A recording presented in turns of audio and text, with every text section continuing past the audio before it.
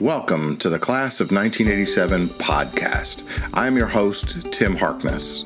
On this podcast, we will be speaking with members of the Yale College Class of 1987 about their lives, where they've been, where they are now, and where they are going. We plan to cover a wide range of topics and have people who represent the full range of our class's experience. The class of 1987 is the best class that Yale College has ever had, and we're here to celebrate that. So sit back and listen to what your classmates have to say. And welcome to the next edition of the Y87 podcast. With me is our classmate, Dante Centauri. Dante, hey, how are you? All right. Great to be on. Great to have you. So where are you and what are you up to these days? I am in Wapakoneta, Ohio, which is in west central Ohio, and it's the birthplace of Neil Armstrong. So what are you doing in Wapakoneta? Well, that's key. It's the birthplace of Neil Armstrong because I'm the executive director of the Armstrong Air and Space Museum. Oh, very cool. Very cool. Well, I know you've been in science education pretty much your whole career. Before we get that, I got some key questions I know people are dying to know. Do you still have the blue wig? Oh, I sure do. Oh, all right. All right. And do you still have that funky outfit that you used to wear in the Yale Precision Marching Band? Oh, yeah. That's in my little, whatever you want to call it, your memory box or stuff that I just really can't throw out no matter how many times we've moved. Now, one last question, and we'll get into seriously what you've been doing. Do you still play the nose flute? No, it's been a while, though I probably could still hack it. The funny thing is that the flute was the first instrument my daughter picked up, and she was using my old flute. I never told her the whole story. But she later on switched instruments, so I figure, well, some things are better left don't have to tell her about those comedy shows. Thoroughly sterilized. Good. Excellent. Excellent.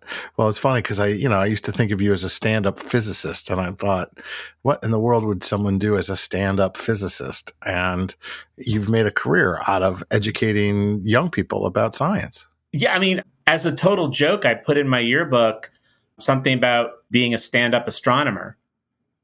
And it wasn't too far off from there because so much of and this is informal science education. I didn't go into the classroom or anything. And this informal science education, it's pretty much you're doing a show. You're doing a show, you're performing for people, you're showing science phenomena, you're trying to keep them engaged. And, humor is usually part of it, especially if you're natural at it. Like when I'm coaching people, they can't just force jokes. Sometimes they could be totally engaging without being funny. In my case, I couldn't not be funny. Working it in. And in some ways, it probably doing all the science demonstrations for whatever it's been, 30 years or something, kind of gave me my performance fix all those years.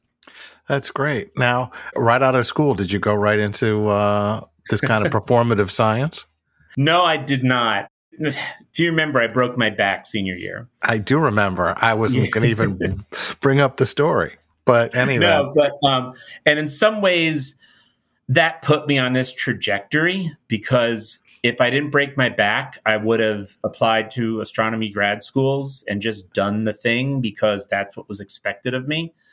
And after I broke my back and, was able to finish my senior year with basically the minimum credits to do what I needed to do and graduate, and there's no expectations from my family to do anything immediately. I kind of had a gap year before gap years were like a thing.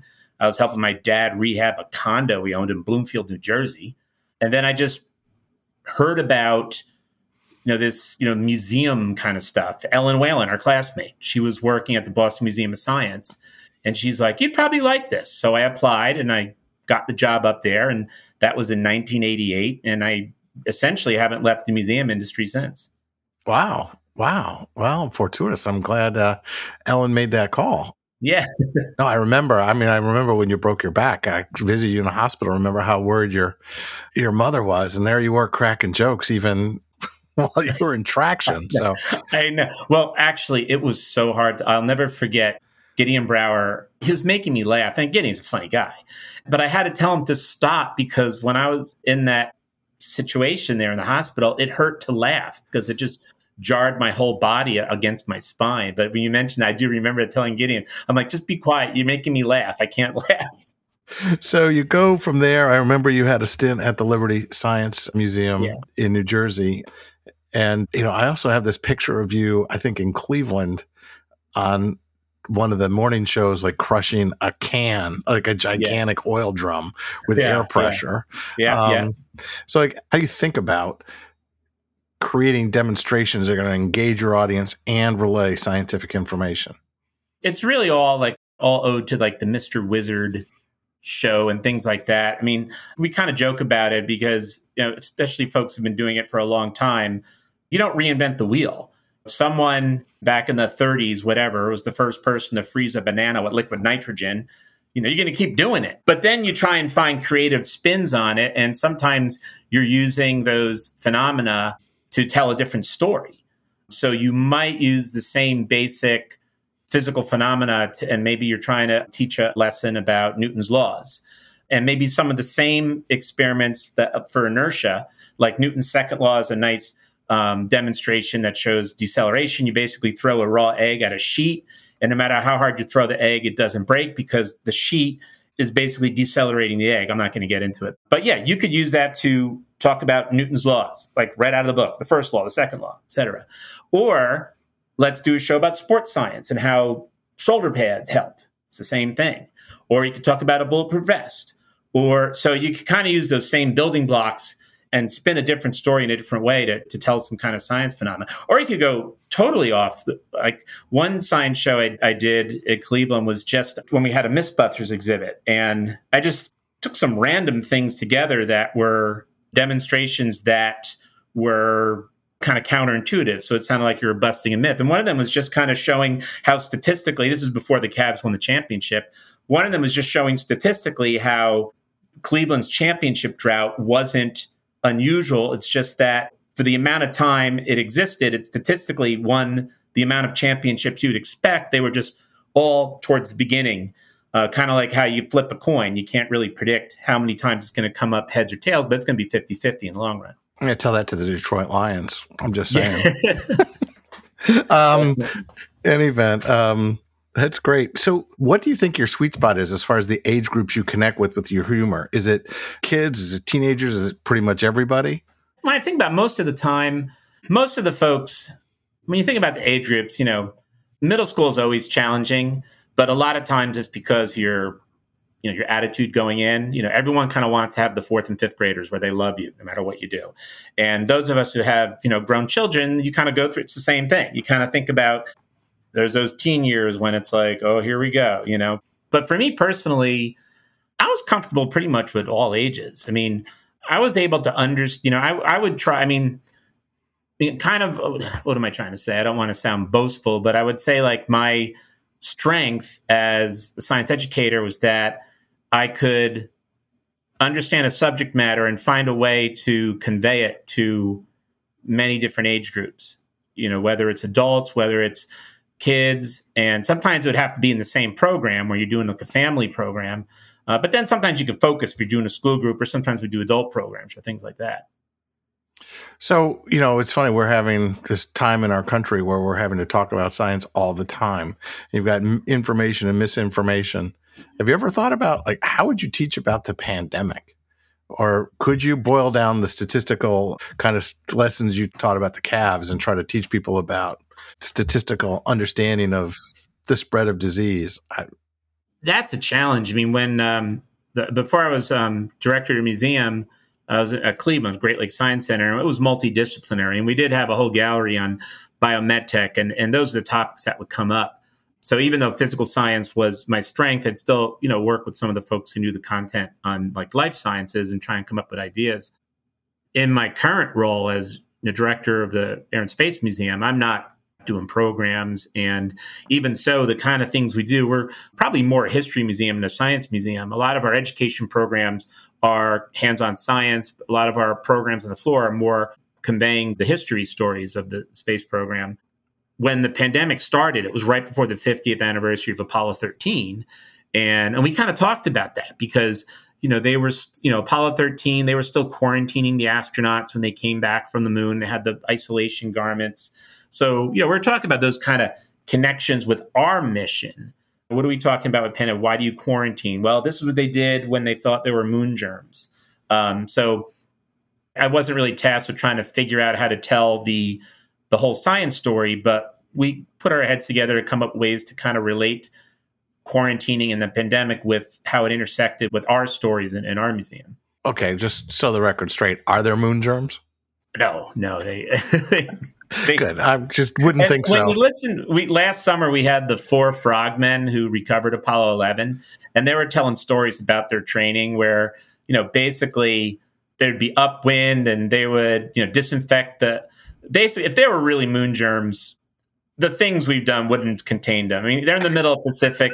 They opened up the capsule and they threw the garment in and closed it, and they swabbed the outside with iodide or whatever. And then all the isolation suits that they wore, that when they were done, the things that were potentially disinfected, they basically tied them up in a big ball with a weight and dropped it to the bottom of the Pacific. So it's like a Godzilla story waiting to happen if there are moon germs.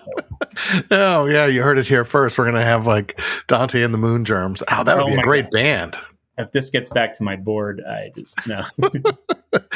So, you're at Air and Space Museum now, which I assume is a not-for-profit. Yeah. And it looks like you've been in the sort of museum space the entire career.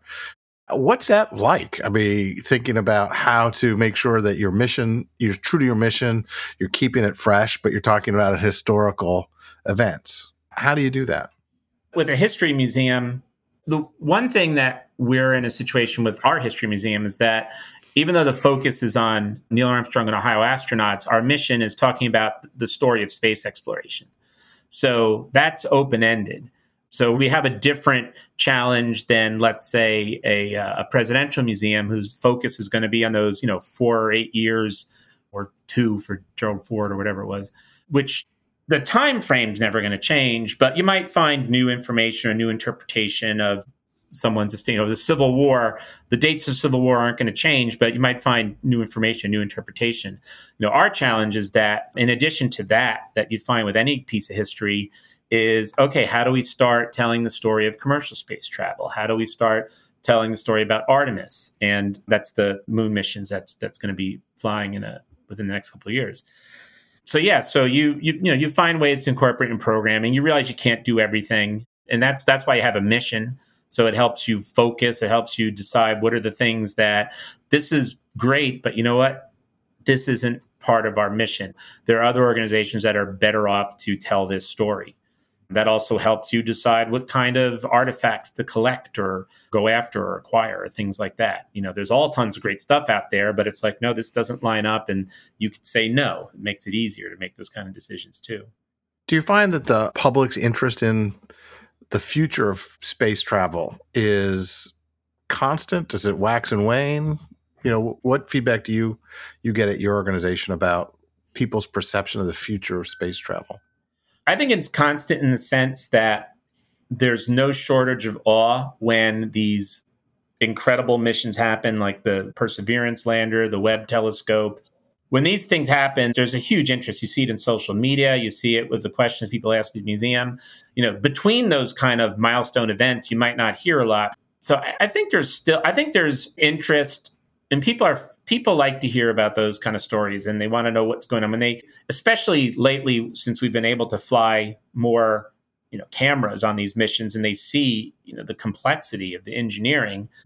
And then after that, they see these fabulous photos from the science packages.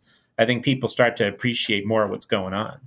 So I was reading that there have been spaceports, at least provisionally planned for northern Michigan. Like, is that a thing?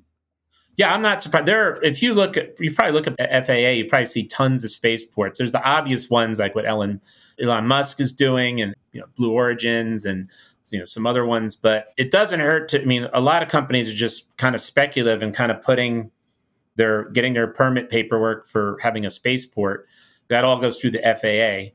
There's a lot of, they're starting to become a bigger market for the small sats, the CubeSats. So you see, and if you have a smaller launcher, there's more places you could launch it. If it's not expendable and you're not dropping a stage onto an area, then it's easier to have an inland spaceport. That's what Virgin Galactic and Blue Origin are doing. They're totally reusable. But when you have expendable rockets, you got to launch over the ocean if you care about people. If you don't care about people, then you're launching over populations like what China does. But that's my opinion. I see. Thanks so much for tuning in. I hope you're enjoying the conversation. Please remember that this podcast is being brought to you by the 35th reunion of the greatest class Yale College has ever known, the great class of 1987. Our reunion will be in New Haven, Connecticut, June 2nd, 3rd, 4th, and 5th in Pearson College. We hope to see you there. Now, back to the conversation. So when you look back at your college experience, what are the experiences that were the most important in connecting with people on science issues? Is it the pure science? Is it humanities? Is your experience outside of the classroom? Probably the last one, because my pure science experience, although it was interesting and I enjoyed it, and some classes I enjoyed, much more than others, it didn't really prepare me for what I had to do, because basically I kind of understood how electricity worked from a standpoint of taking an electromagnetism class, and I could do the integrations and figure out a Gaussian surface, blah, blah, blah. But no one really was interested in that. When you're talking to the general public, they want to know what happens when you turn the switch on the wall, and what happens in the wires, and how does a light bulb go on. And I realized I didn't know how that happened. I couldn't answer that.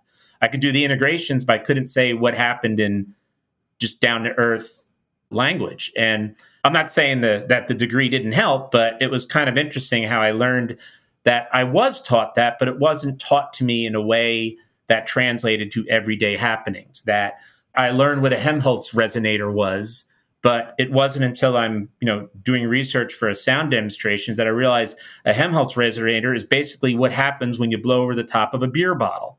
No one told me that. And then humanities, for God's sakes, I didn't take any humanities classes, basically. I was avoiding those like the plague. But yeah, it was out of the classroom, because it was those hallway conversations with friends. It was, you kind of get used to hear where different places where different people are coming from. And not everyone were science majors when I'm talking to folks in the hallway, so to speak. And so, you kind of learn things that way. So if you had to take what you've learned from science education and put it in the classroom, you've had kids go through the school system. I think you have a son in college now, right? Both my kids are in college. Oh, both your kids are in college. You have two kids in college. So you've seen sort of college level education, everything up until then.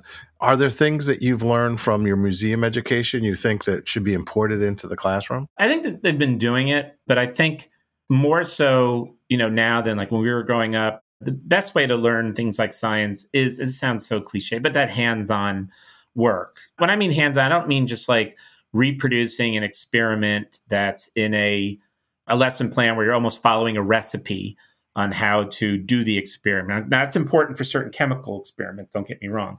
But for certain science, hands-on science experiences, just allow the kids to just kind of mess around and figure out what happens when you change certain parameters. Just kind of, like some really good experiences are just totally open-ended. It sounds so routine where you just, it's a paper airplane activity. And, these kids want to know, well, show me how to make a paper airplane. No, figure it out yourself. Here's some basic ideas. And then you see some kid come up with a paper airplane design you would have never have taught someone, and it flies really well, because they're kind of building on what might be not intuitive, but they're kind of building on the steps that you learn. And the problem is just sometimes there's just not enough time in the classroom. They're rushed to cover different topics, to tests and things like that. They have a week to do a certain unit when it would be great if they had 2 weeks so the kids could really explore. And then what happens if they don't have enough time, the kids will develop sort of preconceived notions that they have an incorrect understanding of the phenomena, because their little theories match the observations, but they don't have the time to really test the theory to see that that's really not the correct theory. Because a lot of times you could have a theory that matches observations and, okay, this must be it. But then you don't get a chance to push it and find out, that's not the case. So I'm sorry, I can't come up with something specific, but. What has been your favorite thing to teach? What's your favorite experiment to demonstrate? I think over the years, I always liked doing experiments that had to do with air pressure because they were always so counterintuitive and you couldn't see the air. So, you would do things would stick upside down or whatever, and you're surrounded by air and there's a constant air pressure. When you find ways to cause a difference in air pressure, you could do these wild things, whether it's making, beach balls go up in the air or glasses stick to your forehead or whatever. But I always liked the air pressure because it's very counterintuitive. It'll get kids' attention. And, even though air pressure as a concept, you don't see in a lot of, standards for schools, it's still about forces and observation and almost just about any kind of good science experiment you could turn into a lesson on observation and air quotes scientific method and things like that. So now that you're in the Midwest, do you miss the East Coast? I mean, you've been in the Midwest for quite some time. I've probably been in Ohio more than I've lived in New Jersey by now. I mean, I've been in Ohio continuously since 2002. And I was in Cleveland for a couple of years in the 90s. And I was down in Florida for a couple of years. So do I miss it? It's like yes and no. I mean, I feel like an Ohioan. I just feel like, just knowing the state. And it really was a good transition to move to Cleveland because Cleveland's like New Jersey. The butt of jokes, all that kind of stuff. And so, gradually, now Wapakoneta, we got less than 9,000 people. I'm in the middle of a county that's got, 45,000 people. It's very rural. And in my interview, they were like, this isn't Cleveland. This is a really small town. I said, yeah, I get it. I understand it. And how do you like small town life? That's fine. I mean, I used to live in, Jersey City and Hoboken, right across the river from New York. But I was like drinking out of a fire hose for me. It was nice to have all that stuff next to me. But, when I lived in Cleveland Mm-hmm. had all the stuff, New York, but just in a much smaller scale. You didn't need 24, probably more than 24, but you probably didn't need, 2,400 Vietnamese restaurants. You just need 2 good ones. But the transition to small town, it's been 3 years out here. It's been fine. I mean, still things I'm getting used to, like just about everyone knows everyone. Pretty much, I almost can't, when I would go out, before the pandemic. Yeah. But pretty much, I couldn't go into a restaurant without realizing there's probably at least one person on my board somewhere in the restaurant. And not that I would, do anything embarrassing, but it's just, just things you're always, aware of when you're going out there and everything. But no, it's the community embraces the museum. They're so proud of Neil Armstrong out here. It's really, that was one of the things that impressed me. It was a pride, but it wasn't a boastful pride. Like you go to some places where, you can't get away from, we know this person's from this town or whatever. But you'd talk to someone and they would casually just kind of mention something like, yeah, Neil's mother was my Sunday school teacher. And you're like, really? But it is really cool that it'll talk to people who still have that first hand experience with Neil because he lived out here. He was born just south of Wapakoneta in his grandparents' farmhouse. And that farmhouse is still in the family. As a matter of fact, his younger sister will still come out here during the summer. And I've had the pleasure of meeting her several times. And then his family moved around a bit. And when he was in grade school, he lived in St. Mary's, which is a town not too far from here in the same county. And then he moved to Wapakoneta again when he was in high school. And he was living in Wapakoneta when he got his pilot's license, which he got at 16 before his driver's license. And he went into the Navy in Purdue from here. His parents were still living in the house downtown when he flew in his first space mission and the Gemini 8 mission. And then he moved his parents to a bigger house still in Wapakoneta for Apollo 11. So there are really strong connections here. And it's just so magical to talk to people who had that firsthand connection. So what's the next big space event you're really excited about? The next big space event. Well, on one hand, the next big space event is the 50th anniversary of the Armstrong Air and Space Museum, which is in July. So wow, that is exciting. It is very exciting. So, I mean, it's sort of humbling to be the steward of this institution during not just the 50th anniversary of Apollo 11, but also the 50th anniversary of the museum itself. But that's not what you're asking. I know that was just a shameless plug for my institution, but that's okay. We allow shameless plugs here. Yeah, well, no, I mean, it probably depends on who you talk to, but the launching of Artemis 1 mission, much delayed, finally looking forward to get the an uncrewed Space Launch System rocket to do a loop around the moon with the Orion craft. That's a very major first step for the United States returning to the moon. That's one of the things I'm looking at. Of course, the Webb telescope, it's in the middle of a 6-month commissioning period. So until, I can't wait to see the first images from that telescope, which it's already been an engineering phenomena. I can't wait to see the science from that.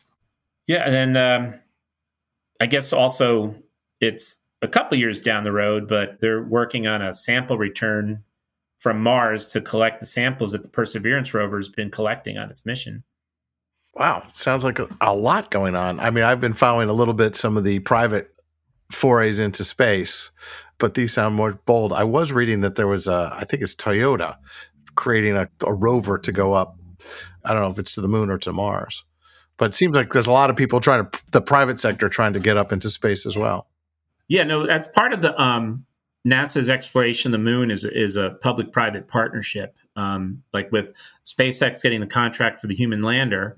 I don't know all the details, but I know there's a lot of commercial groups that are doing like cargo flights to the moon or some of the, might call it like site reconnaissance. So kind of like with low Earth orbit, NASA's working with the private sector so that the private sector is sort of picking up the routine transportation to low Earth orbit as NASA focuses beyond that. They're also looking for that private-public partnership with the moon.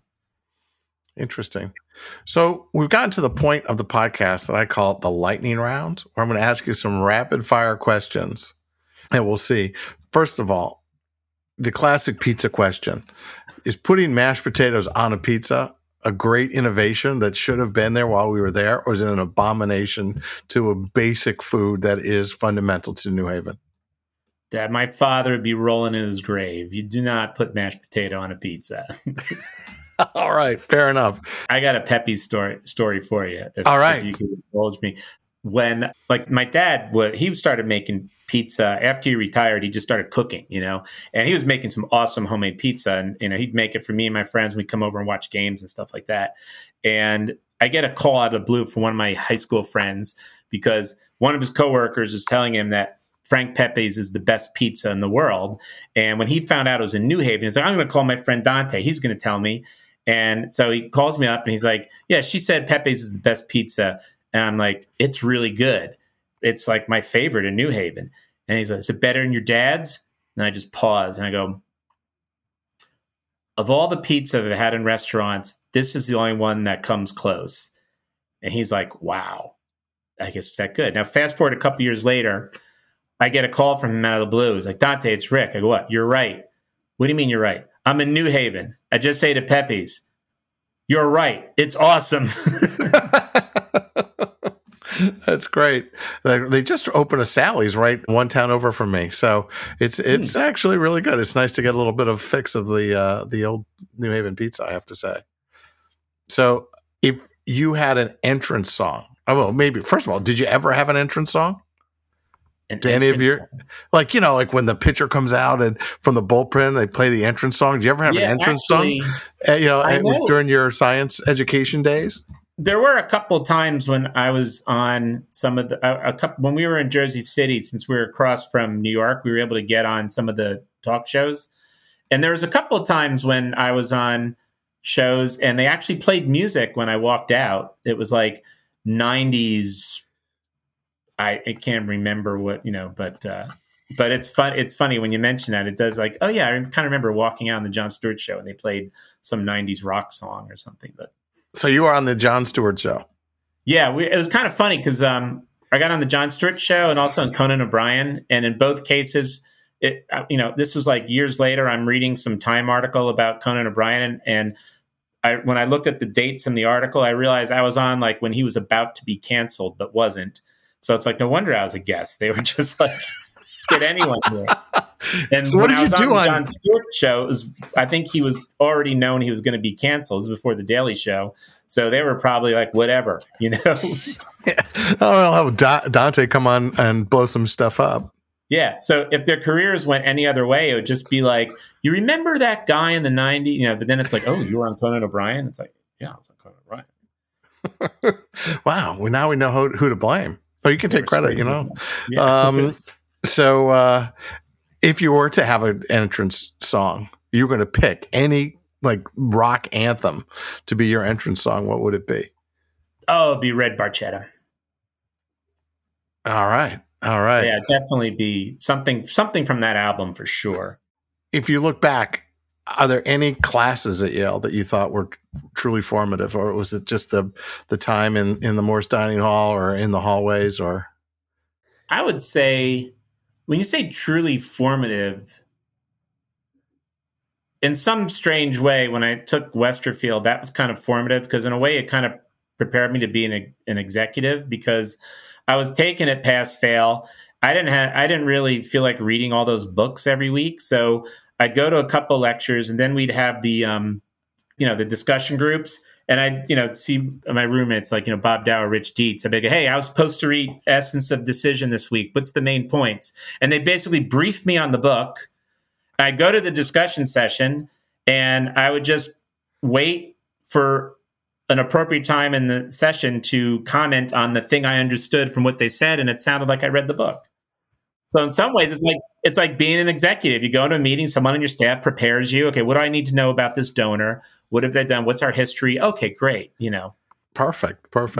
Final question: should we bring back the fashions of the 70s or 80s?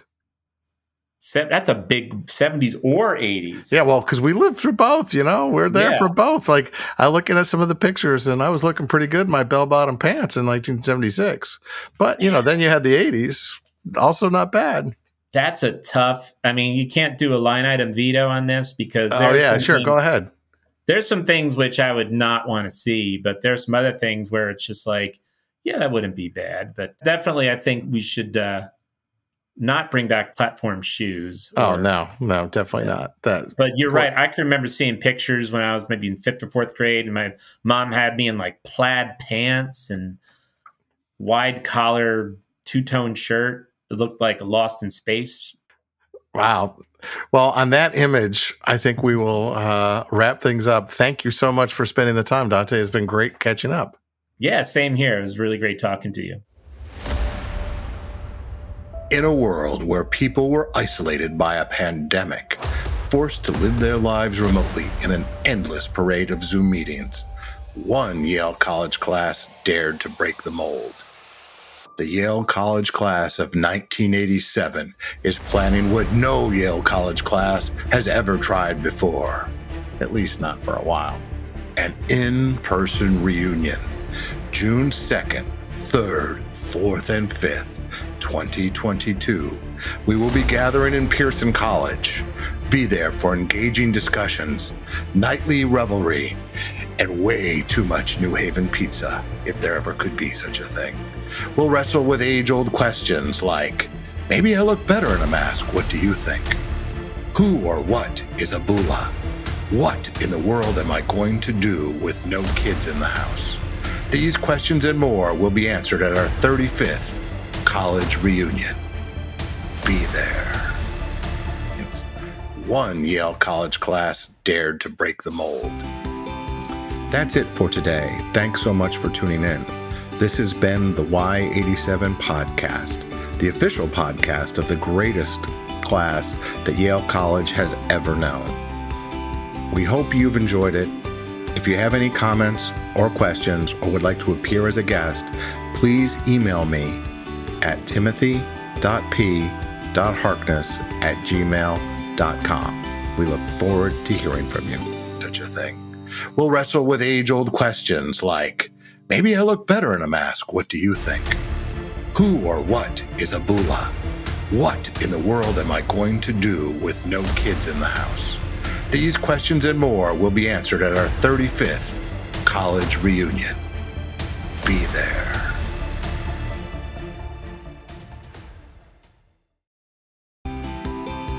That's it for today. Thanks so much for tuning in.